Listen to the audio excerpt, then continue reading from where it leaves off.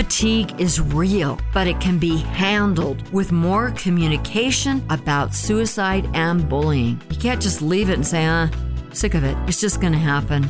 Let somebody else care. Enchanted Sky Media. From the cool pines of Prescott, Arizona, this is Bullying, Life, and Stuff, the podcast where Rhonda Orr answers your questions about life's problems.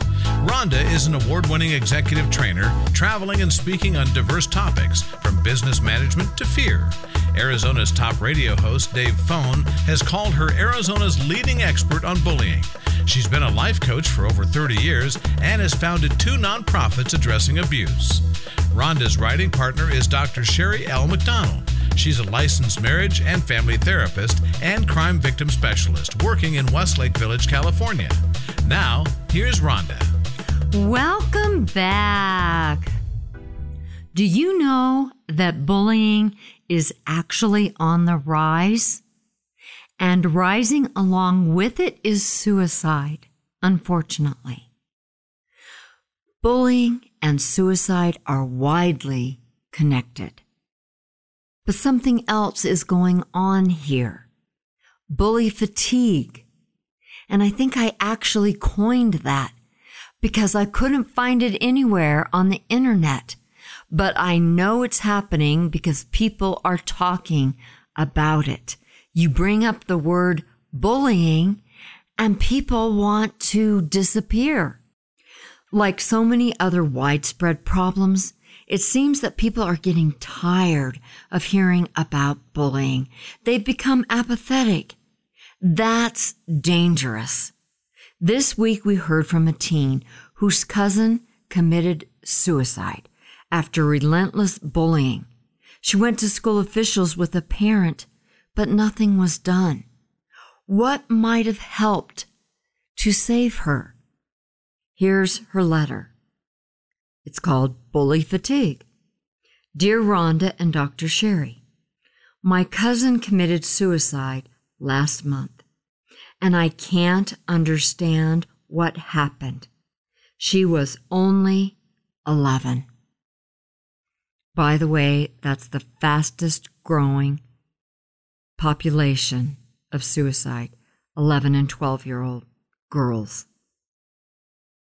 Not only was she bullied for 5 years by 3 of the meanest girls ever, but she was teased all her life for being overweight. My cousin sobbed for 3 days and couldn't go to school because she didn't think anyone cared. Her mom reported it, but nothing happened for her. This is too common, by the way. Her mom said the principal, the nurse, and her teacher seemed kind of ho-hum about it. Her mom took her to counseling, but it did not stop. The bullies were always playing mind games with her, saying they were her friends and then being horrible. One peed in a drink they gave her. That is horrible. I'm so angry and I can't stop crying. What could have been done? Signed, Can't Take It. I am there with you all the way. I can just feel the anger swelling up in me that this is still going on to the extent that it's just, we don't want to talk about that. We don't want to talk about suicide rising. 3 years ago, I had a principal of one school say to me, would you give a talk on bullying, but don't say anything about bullying? And I was like, what? No, that doesn't even connect with me. Bullying is abuse. Abuse is going on. And it's unfortunate that there is bully fatigue. I want to express to you first off that my deepest sympathies go to you and your dear family. I have been involved with families who have had this happen, and some of those families don't want to say or bring it up, even at the memorial service, what happened. and that this person committed suicide because of bullying.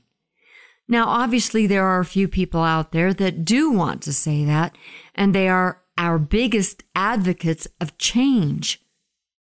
And people still want to think of bullying as no big deal. It's dismaying, and I understand you, because suicide rates have increased in every state in the United States, except for Nevada, by 6 to 58%. That is enormous. And that's according to the Centers for Disease Control and Prevention, or the CDC. For several years now, suicide has become a common tragedy. It's especially with girls aged 10 to 14 in that report. But we, Dr. Sherry and I, receive daily global bully alerts from Google that report a suicide almost daily. I barely want to open it up. And it is mostly 11 and 12-year-old girls around the world. This is no joke. With all of the talk about what we can do, because every day there's something else that can be done. Bullying has actually become the norm. The norm. Bully fatigue has caused our nation to just downplay the problem. Many people believe that bullying just can't be that bad anymore with everything that's going on. This phenomenon is happening all over the country. Inappropriate anger is also a result of bully fatigue. Why? Victim shaming has become common again. It is right back where it used to be. Well, you shouldn't have done that. Well, you should have ignored them. Well, you. Not they need help. Because bullies do need help. You need to seek professional help to manage the intensity of your feelings. I know if my feelings are as intense as they are right now, yours, with all of your pain and the loss that you are grieving, your reaction is so noble, and I truly understand your pain. I care about these kids so much. They just don't seem to have an understanding that suicide is permanent. A lot of kids think, well, I'll show them, I'll commit suicide. But you know what? The larger majority of kids think, I can't take this anymore, and no one is doing anything about it. The why of things that happen are less important than promoting healthy relationships. That is the most important thing in this life. This is what I have life coached about from the very beginning. My background is in abuse, from sexual abuse to all other kinds of abuse. This is something that really needs to be taken so seriously, and we cannot let our guards down. My program, which I call the Triangle of Triumph, it is learning how to go from victim to survivor to leader. And what does that mean exactly? On one side of the triangle is the victim. You have to go through the 5 stages of grieving. And they don't happen in order, and they don't happen all at the same time. It might cross over into the next side of the triangle. The signs are denial, bargaining, depression, anger, and acceptance. And it takes a long time. It's going to take you a long time. It might be that you actually get through the whole entire triangle and still need to work on grieving. If you do not, my graphic description is, it's like having a boil on your arm. You don't pop it. You don't get all that gunk out. So it just keeps getting worse and worse and worse. You have to get that gunk out. And if you don't, it's going to manifest itself in inappropriate ways. You will be angry at others in inappropriate ways. You will be depressed. It's the fact that you never dealt with your traumas. I want to put that out there to make sure you understand how important it is. And how are you helped when you are a victim? It is choosing not to stay a victim. So everyone that knows somebody, and believe me, I can stand in a line at the grocery store and somebody will say to me, "Oh, you write that column." And they tell me their whole story. You know, I have a niece, a nephew, a brother, a sister, my spouse, my grandma, whoever it might be that's bullied. It is a never-ending problem so far. But one way to start the ball rolling is to say, I did not choose to be a victim, but I am certainly going to choose not to stay one. I'm going to start by grieving. I'm going to go to someone professionally so that I can see what that looks like. The other thing that you can do to help that bully stop bullying you is to say, I will not let someone ruin my happiness. That's how I'm not going to stay a victim. And then pursue the things you love with a passion. So when you show up at school, you are so happy. This is very simplistic and I understand that. But to give you a short look at what you can do, instead of trying to connect with a bully and figure out why does this bully not like me? It really doesn't matter to you, the victim. I mean, it matters. Don't get me wrong. Everything matters to 10, 11, 12, 13-year-old girl. Why people don't like her. I was the biggest people pleaser on the planet. And that happens when you become a victim over and over and over. But the problem is this. If that child doesn't know there's an option to choose not to stay a victim, they don't see hope. And if no one else is doing anything about it, they've got to hang their hat on hope and faith and love. Because what else do they hold on to? The exact opposite. Depression, despondency, all the D words. Disgusted with themselves. You mentioned that she was overweight. That is the number one person that is bullied. Try to help that person to be healthy, both in their relationships and in what they are eating. It's hard, I know, but it's worth the work. It's not just to say, don't fat shame me. That is not an answer. Yeah, they shouldn't be fat shaming you, but they will. And if you keep showing that it's bothering you, how can it not? Then you're going to keep accepting victimhood from them. Please don't ever think anything I'm saying is something that's your fault that she chose to commit suicide. That's not true. Our culture is addicted to shaming, blaming, judging, and being bullies. My beliefs are everyone is a child of God and everyone deserves to be loved. I wish that whether you believe in God or not, everyone would see the basic need that everyone has, including you, bully.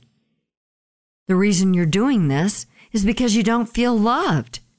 And if you don't feel loved, you don't have confidence, you don't have courage, you don't have our 5 C's, civility.